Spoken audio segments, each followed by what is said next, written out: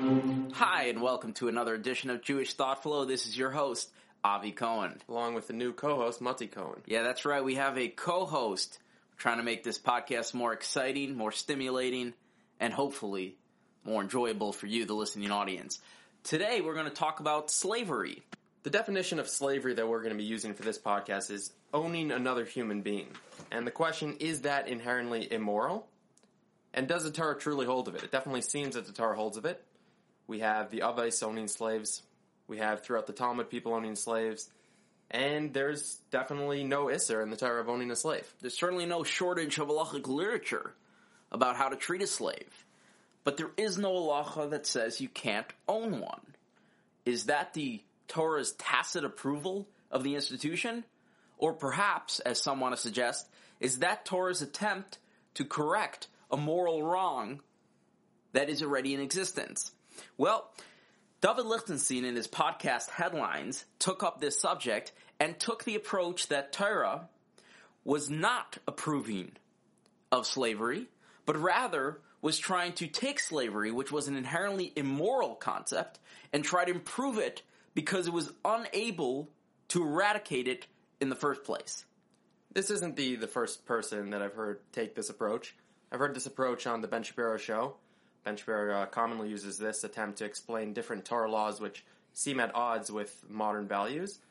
And the question is, does that actually fit? Is that actually what the Torah is telling us? Or is that what modern values are telling us and we're trying to fit that into the Torah? Right, so we're going to take that slowly. We're going to break down his arguments, and we're going to try to present a case to you arguing that that is not what Torah wants to tell us. In fact, Torah wants to tell us that slavery is, in fact, a moral and correct institution that a Jew should partake of. First, I do want to address something that David Lichtenstein mentioned in his podcast. His podcast is titled Slavery and Racism. It was from a couple of weeks ago, and we're going to play you the audio of something that David said, which I found to be quite disturbing, and I think you, the listener, will also find it to be quite disturbing. And I want to start off by saying, I believe that any Yid, any Jew, who saw a policeman in Minneapolis with his foot on someone's neck for 9 minutes had to chap a bissel of tresel, because that used to be your grandfather's neck that the policeman's foot was on. Oh, boy. When I showed this clip to my wife, the first thing my wife said was, did he just compare it to the Holocaust? And I'm not sure if he did compare it to the Holocaust. He said, your grandfather. My grandfather was raised in Boston and never had any police foot on his neck. Maybe that's because he's white. But that never happened to him. So I don't know what he was referencing. I assume he was referencing the European pre-war grandfather, in the Holocaust or in the Russian regime, different places like that. And he tried to compare that to George Floyd dying under the knee of a police officer. Just quick, for all you non-Yiddish speakers, chap a bissel tresel means it should give you a little shiver. Give you goosebumps, as they'd say in English. The comparison is bothersome at many levels. Let's just start with who George Floyd was. This wasn't forget a upstanding citizen, which many of the Jews who suffered during anti-Semitic regimes were. This was a terrible human being by all accounts. Yeah, I mean, he was, his worst offense was he entered a pregnant woman's home and used her fetus against her. He pointed a gun at her stomach, robbing her. There was also a child in the house, a 1-year-old in the house, and he robbed her at gunpoint by pointing a gun at her stomach. He was also arrested on drug charges numerous times. And in case you want to say maybe he had gotten his life back in order, during this arrest, he was being arrested for a felony of trying to pass a counterfeit bill. Additionally, he was high on numerous drugs at the time. Methamphetamine, fentanyl, I think they found drugs on him. Furthermore, there was no evidence of racism on the hand of the cop. There was no evidence of premeditated murder. In fact, they were speaking to him quite politely prior to his resisting arrest and refusing to get into the police car. I would say anybody who could look at George Floyd dying and think of his grandfather, that person should chop a bissel tresel. I agree. A general rule of thumb, don't make comparisons to the Holocaust unless the thing you're comparing is going to be one of the worst atrocities in human history. Because that's what the Holocaust was.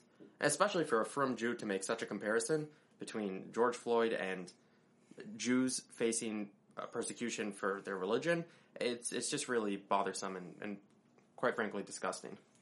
Yeah, and this is no disrespect to David Lichtenstein. I'm saying he's a Talmid Chacham. He cares about learning, cares about spreading Yiddishkeit, but I think he was just way off base over here. So let's now turn to the actual podcast and see if we can address this point. So Reb David Lichtenstein attempted to argue that the Torah does not really hold of slavery.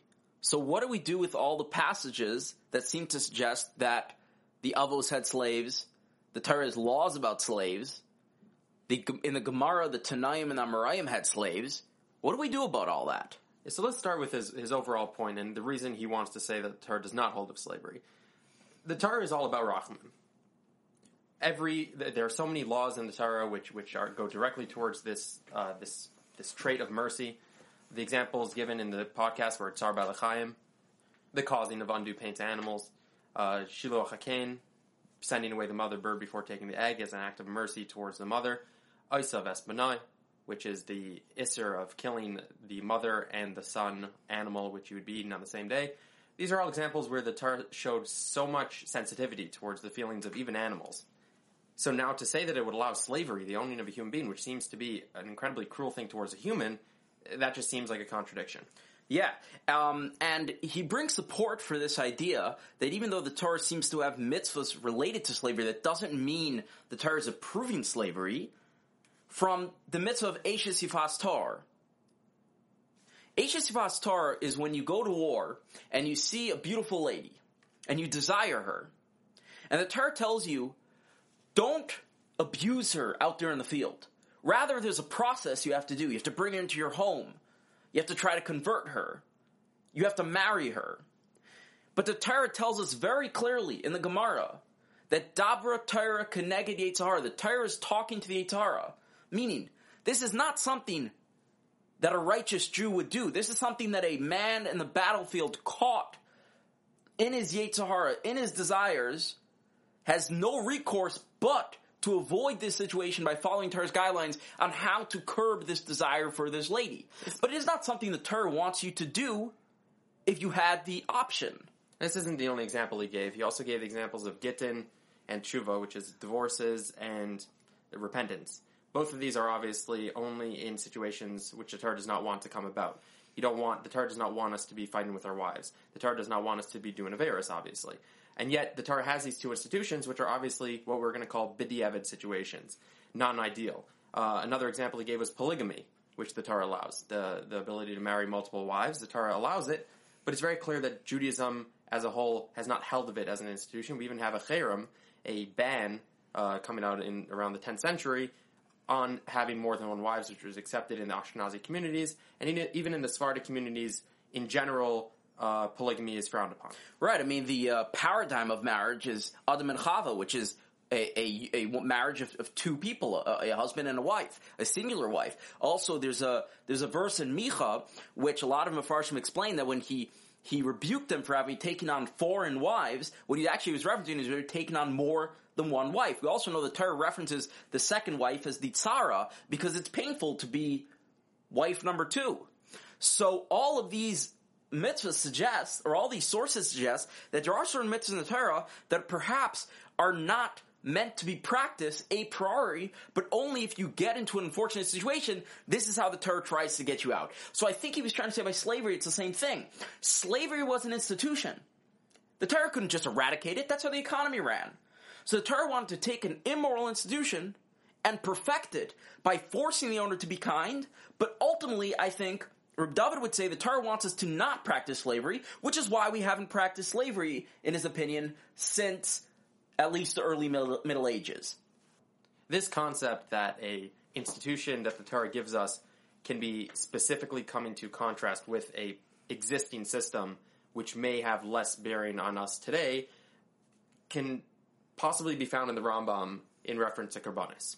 In Mar Nevuchim and the third Chelik in Perek Memvav, the Rambam suggests that Karbanis, pagan sacrifices, Karbanis, which are sacrifices, are actually sourced in pagan idolatry, And the Torah knew that man would not be able to abandon that form of service because he was so used to it, that the Torah took that existing institution of service, which is karbanis, which is slaughtering an animal, and adapted it to focus it to God, saying, you used to bring sacrifices to idols, now bring sacrifices to God. And the Rambam says that really the best form of service is through the mind, through tefillah.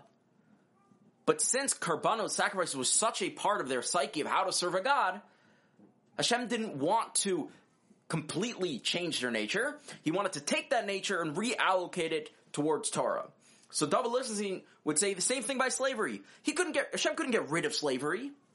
Now, obviously, Hashem could do whatever he wants, but as the Rambam over there points out, Hashem doesn't want to force man to change his nature. He wants man to incorporate his nature into the service of Hashem.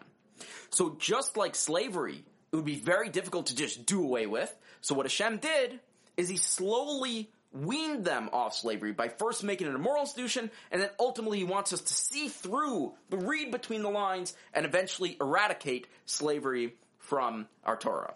As we mentioned earlier, the push that Reb David had in order to explain slavery in this manner was this concept of rachmim, this concept of mercy.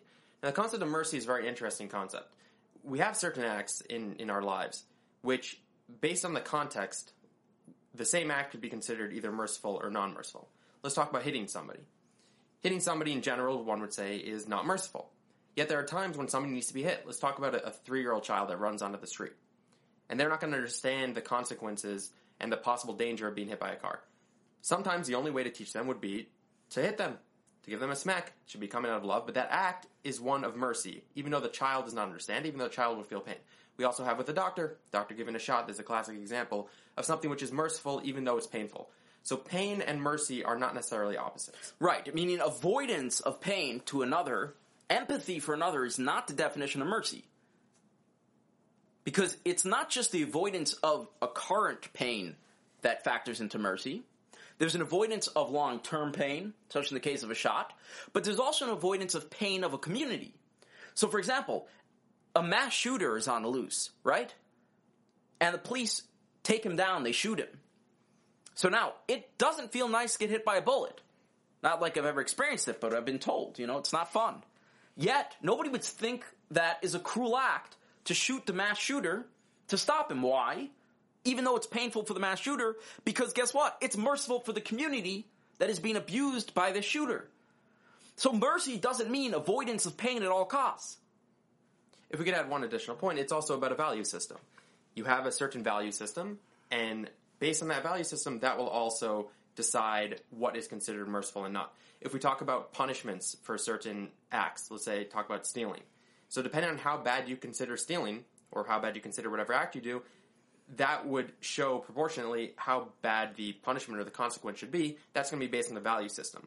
Now, where should all Jews get their value system? That's straight from the Torah.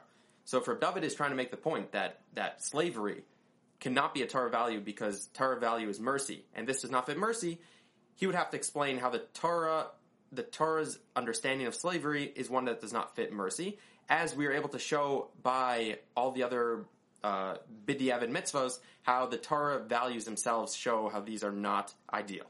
Correct. And we're going to get to those sources in a second which show how it's not ideal. So, for example, Eishes Vastar, the Torah says, Daber Torah Keneged Yetzer Hara. The Torah is only speaking to Yetzer Hara. By Gittin, the Torah says the Mizbeach sheds tears when a man divorces his first wife. By Tshuva, obviously the Torah does not want you doing Averis. However, if you lack those sources, if you don't have a source telling you the Torah does not want you doing this, and the only measure that you are using to redefine Torah is how society views pain and society views values, well, guess what? I have some more mitzvahs we can add to the list of cruel mitzvahs that perhaps should be eradicated above the slavery that Reb David Lichtenstein wants to add. For example, killing a Amalek. There's a mitzvah to kill an Amaleki baby. Now, that baby is not going to have fun. It's not going to be fun for you. It's not going to be fun for the Amaleki mother to watch the baby die. Yet it's merciful for the world because it's valuable for the world to not have a Amalek, because the existence of Amalek in the world is actually a greater form of cruelty because it's immoral. Furthermore, gay marriage, right? Nowadays, you try to suggest that two men cannot get married. That's considered hate speech. Love is love. Love is love. Who would want to stop love? Yet the Torah tells us that two men getting married is bad enough that they should be stoned.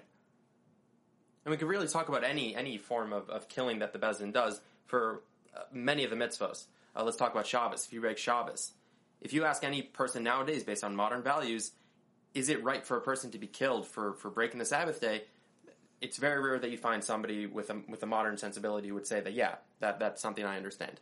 Right, and if your generic explanation for what should or shouldn't be in the Torah is what causes pain, and as we know, pain is considered justified by societal morals, then again, there is nothing off the table that you can't knock out. So when we're looking at slavery, we cannot use a generic, oh, you wouldn't want to be sold as a slave, because guess what? If you loved a man, you wouldn't want to not be able to marry him. If you were a Maleki, you wouldn't want to be killed. If you broke Shabbos, you wouldn't want to be killed. That cannot be the measure. The measure is, what does Torah say about slavery? Does Torah suggest that slavery is not okay? Like, for example, the Rambam Nevuchim, the Barbanel, goes through a whole plethora of sources which show that the Rambam's idea that Korbanos are not the primal way of serving Hashem is sourced in Torah. Not only that, as we know, the Rambam holds that Korbanos will be there Lasilave. When Mashiach comes, we're going to go back to Korbanos. If Korbanos were inherently immoral, why would we go back to it? We've already been weaned off of Avodah Zarah. So the Barbanel points out, the Rambam never says it's not moral anymore. The Ram just says that's the reason why we pick Korbanos. But once Hashem picked Korbanos, there's no source that suggests that Korbanos are not moral right now. So to extend that to slavery wouldn't work anyways. Because there's no source, or at least we're going to show, there's no sources that suggest that slavery is immoral in any way, shape, or form in the Torah. So now let's see what Reb David tried to bring as Torah support of the concept that slavery is a non-ideal institution. So the first one that we picked out was, he brings in a Rashi in Avodah Zarah in 17b in Yud Zayin Amud Beis, which is talking about the Romans had arrested Rebbe Elazar ben Porta, and one of the charges being that he had freed one of his slaves. And Rashi explains that the reason the Romans had made a decree about freeing the slaves is Lefishu Das Yehudis, because this was a Jewish custom. Seemingly, the Jewish custom would be to free slaves. Right, it was part of the Jewish religion to free slaves. So you see very clearly that the Jews did not hold of slavery in a similar manner that they did not hold of polygamy, even though it's technically allowed from strict Torah law. Right, so it seems like we have a Torah source which suggests that the Jews had abandoned slavery. How this source suggests that Jews never owned slaves is a little bit beyond me. It seems very clear from Rashi that the fact that it's Das Yehudis to free slaves, even taking Rashi in its simplest form, still would not only not suggest that they didn't own slaves, it actually suggests they did own slaves, and that's how they were able to free them, is because they had slaves. Not only that, there are many Gemaras of post Rebbe Elazar ben Porta Tanaya, meaning past this stage, which all had slaves. In fact, they're brought by Reb David Lichtenstein himself in his podcast, trying to explain how the Tanaim used to treat their slaves. All those Tanaim lived after Rebbe Elazar ben Porta. So if the Jews had succeeded in weaning off this immoral practice, why did it come back in later years and later Tanaim? Now, this Rashi is problematic on many levels anyways, because guess what? There's a mitzvah to never free a non-Jewish slave. So Rashi seems to suggest the Das Yehudis was to free the slave. But there's a mitzvah in the Torah, it's a deraisa, La'olam behem tavodu. You should always keep and subjugate your non-Jewish slaves. So how did the Das Yehudis become to free the slaves? So the Yavitz actually asked this question. He asked it a little bit differently. He says, why would the Romans decree to not free a slave if the Torah already said you can't free a slave? What's the point of that decree? And he answers, perhaps the Romans didn't know about the Torah's injunction against freeing slaves. Which means he's not learning Rashi that it was a practice to free slaves. He's learning that the Romans made a useless decree because the Jews anyways didn't free slaves. His other answer is that the Romans decreed against freeing a slave even for a Devar mitzvah, even for a mitzvah, which is something the Torah does allow. You are allowed to free a slave if you need him for a mitzvah purpose, such as making a minyan, like the Gemara says. You can free a slave to make a minyan. But the Yavitz clearly interprets Rashi as not talking about that it was a rampant practice to free slaves, because that's against the Torah. Not only that, there are other Mefarshei Rashi who explain that either we're talking about an Ivri here, a Jewish slave, or we are talking about a non-Jewish slave. However, the Romans were gozer on freeing a non-Jewish slave using the Torah halachos how to free him, such as using a document of of freedom, which is something that Torah says you have to use when freeing a slave, and the Romans were decreed against that because that's a Jewish practice. But in no way does that suggest that the Jews used to free their slaves rampantly, because again, that is against the Torah. Yeah, another possibility is that the Jews would free their slaves if they lost Rashi Ivarim, which would be like limbs or tips, even a tip of a finger. And the reason the Romans might have decreed against that is it was the Roman culture with their slaves where they would actually specifically chop off certain limbs or an ear in order to mark their slaves or in order to show dominance. That could have also been something that they were geyser on Das Yudis. So I think we can safely say that that is not a good source that suggests in any way that the Torah does not hold of slavery. So what else did he bring? So the next point, and this was really baffling. I really have no idea what he was trying to bring from this. He actually brings in the Gemara's referring to Rabbi Gamliel and Tevi, his servant, and numerous other Tanaim who had good relationships with their servants, where the servants became almost a part of the household. And he said, you see from here that the Torah, well, it wasn't actually him, it was his guest, but he agreed with it, that you see from here that the Torah does not hold of this concept of slavery. It seems to me that the Torah holds the concept of slavery, but holds that it's possible to have a slave and still have a good relationship, and that the slave could be happy being a slave. Right, and the slave became sort of part of the family. I'm saying Rabbi Gamliel, the Gemara says, was overjoyed when he was able to free a slave. That doesn't suggest that slavery is wrong. It suggests that Rabbi Gamliel had a fantastic relationship with his particular slave and saw particular qualities in his slave, and therefore was happy to see him become part of the Jewish nation. It does not suggest that slavery is wrong. In fact, my mother was raised in pre-apartheid South Africa. And even post-apartheid, South Africa, apartheid, yeshiva education, post-apartheid Africa, and she had what was called live-in maids.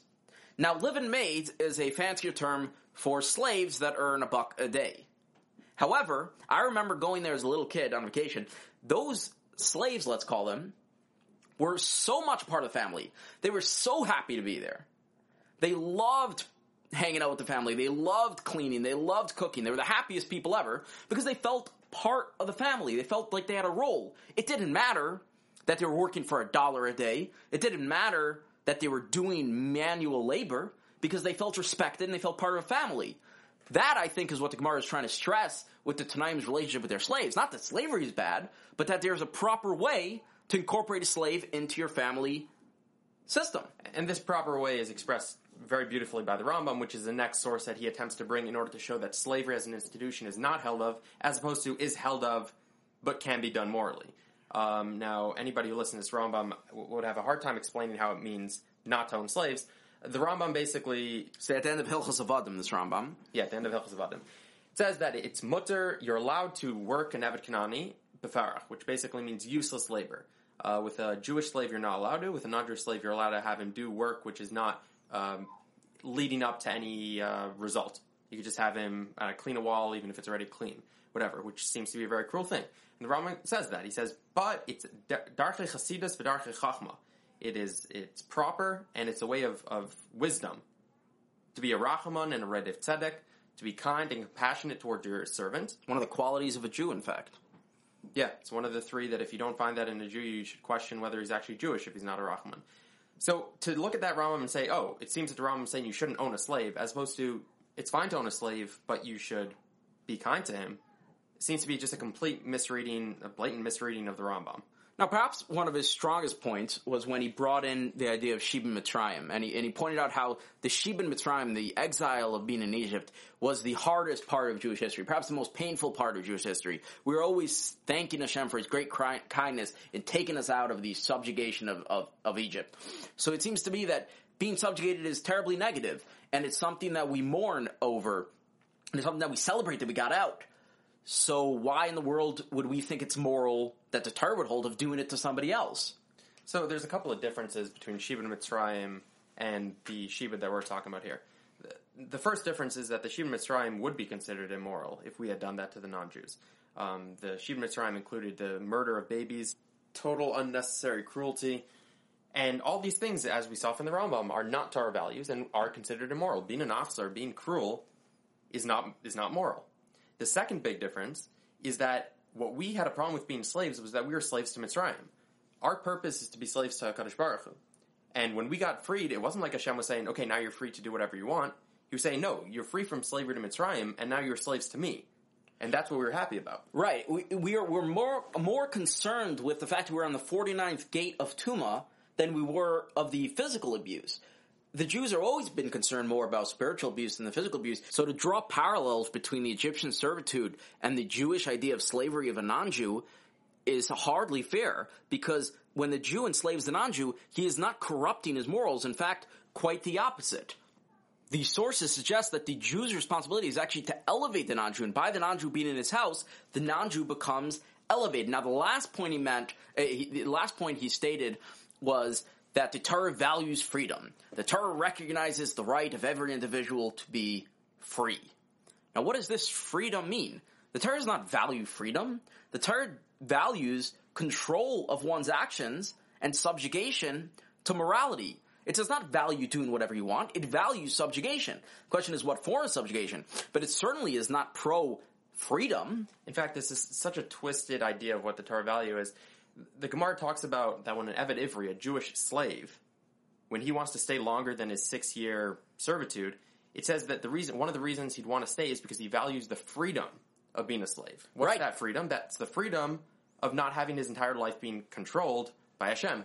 Right, there's certain mitzvahs that every doesn't have to keep. In fact, he's allowed to marry the Shifcha Kananit. He's allowed to marry the non-Jewish maidservant. He enjoys that. He's not allowed to do that as a free man.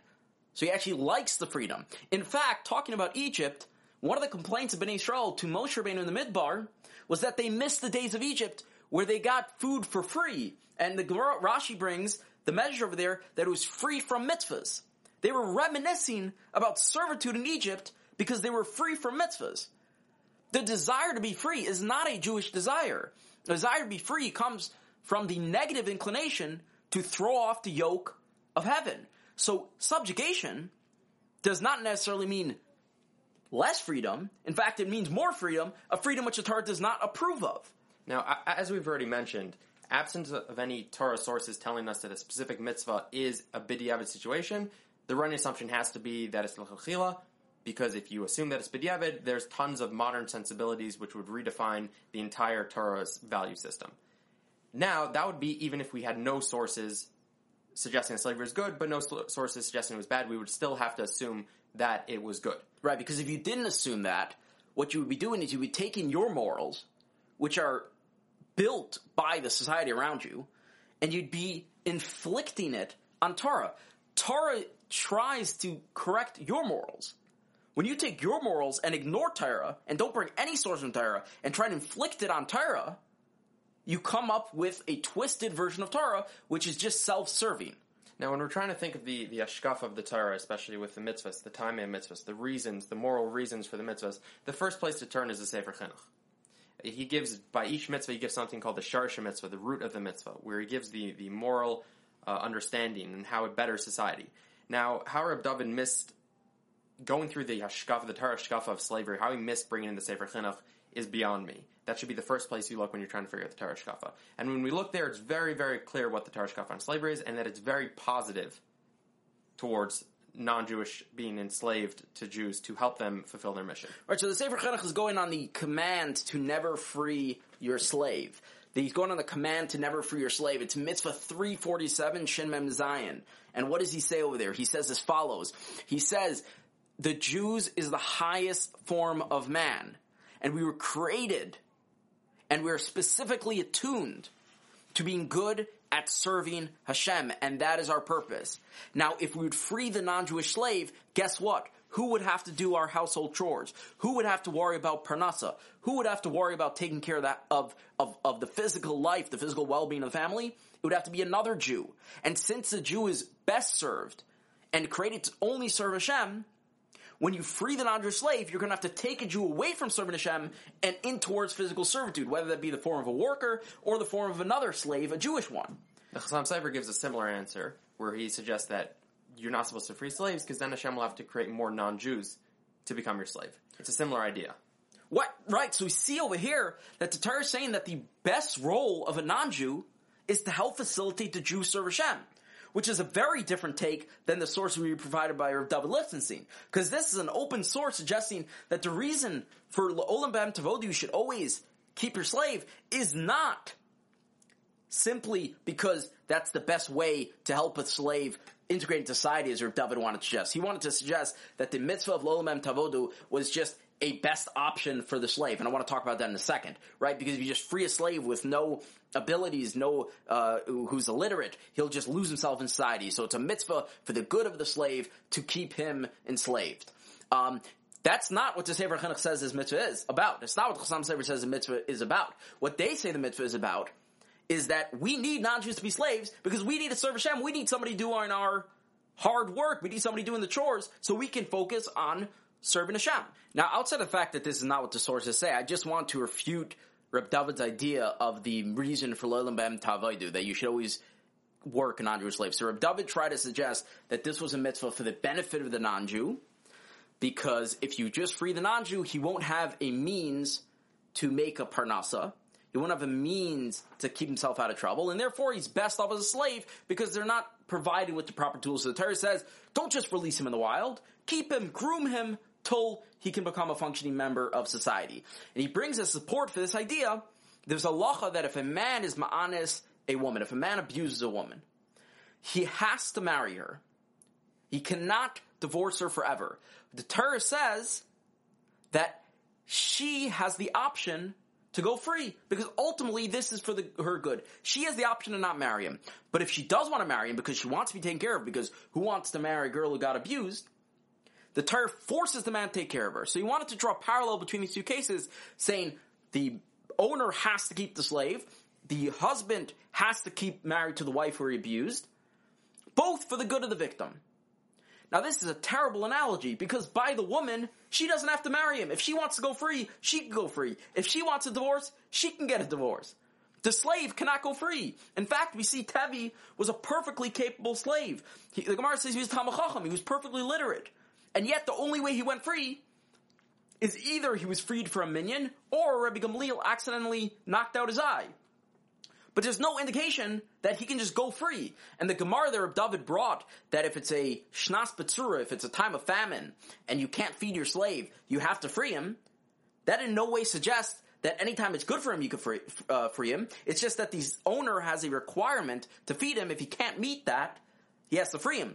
But the Gemara does not suggest that any time you think he can be a functioning member of society, he's allowed to go free, or he has the option to go free. The Torah does not say that. And again, like we saw, the sources say the opposite. And we're going to see more sources as we continue going through it. Furthermore, a non-Jew can even elevate his status by being a slave. You see, the Minchas Chinuch says that the way a non-Jew becomes Amisecha, becomes part of your nation, is by being a slave to non-Jew. By being a slave to Jew, excuse me. Additionally, being attached to greatness actually makes you greater. We see that Rashi, Devarim Perik Aleph Pasuk Zayin, in the Pasuk Ad Nar Gadol, he says that the reason the Nar is called Gadol is because it's attached to Eretz Yisrael. And he brings on a Medrash which says Eved Melech Melech. Right, Mashal Hedyot. That's the way people talk. A slave of a king is a king. You're part of the royalty. You ever seen a butler, and the butler that has pride to be part of the royal family? They take that as a personal identity. They're part of the royal family. You can be part of the Jewish nation, part of the Jewish family, by becoming a slave. Now, one of the ways we see the Torah Shkafa, and especially the ideal, what the Torah views as an ideal, is to see what the Torah says is going to happen Lasad Lavai. Because that's an ideal world. That's when you don't have Yetzer Hara anymore. Everything's happening exactly the way it's supposed to. Nothing's b'diavad. Everything's l'chatchila.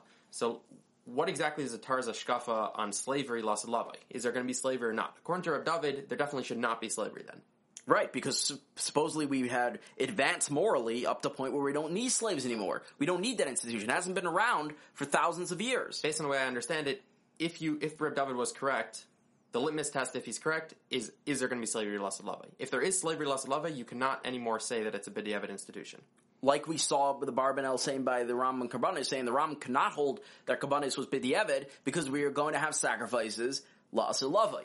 Now, if you look at the Munas V'Deos, which is Rav Sadi Gaon's book on Hashkafa, in Maimer Ches, in the 8th treatise, Rav Sadi Gaon describes the role of non-Jews Lasad Lavai, and he says, the greater the non-Jew, the closer of a slave he is to the Jew.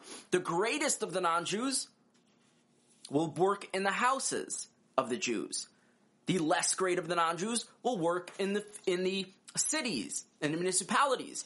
And the lowest form of the non-Jew, who still made the bar of making La'aseh Lavai, will work in the fields. And this is based on a pasuk in Yeshayahu, which says, "V'amdu zarim v'rot tzeinchem." It's a pasuk in Yeshayahu talking about the future, and says, "V'amdu zarim," strangers will get up, v'rot tzeinchem, they'll be pasturing your field. And the Shadigon says that's the lowest form of the non-Jew, who will eventually be your slave, La'aseh Lavai. Not only that, in Koheles Rabbah, the Medrash says openly that the Umas Ha'elam will be our slaves, La'aseh Lavai. In fact, there's a pasuk in Yoel, in Perek Gimel pasuk Beis, which says, La'aseh Lavai, Bayam Mehem, Eshbach Ruchi. Bayam Aval Avadim Val Shvachas, Bayam Mehema, Eshbachas Ruchi. On the slaves and the maidservants in those days, I will spill my spirit. That's talking about La'aseh Lavai. The Radak says that since the non-Jew will be serving the Jew, and serving Eretz Yisrael, he will actually gain a ruach, a spirit of das, of intelligence, in order to meet that role.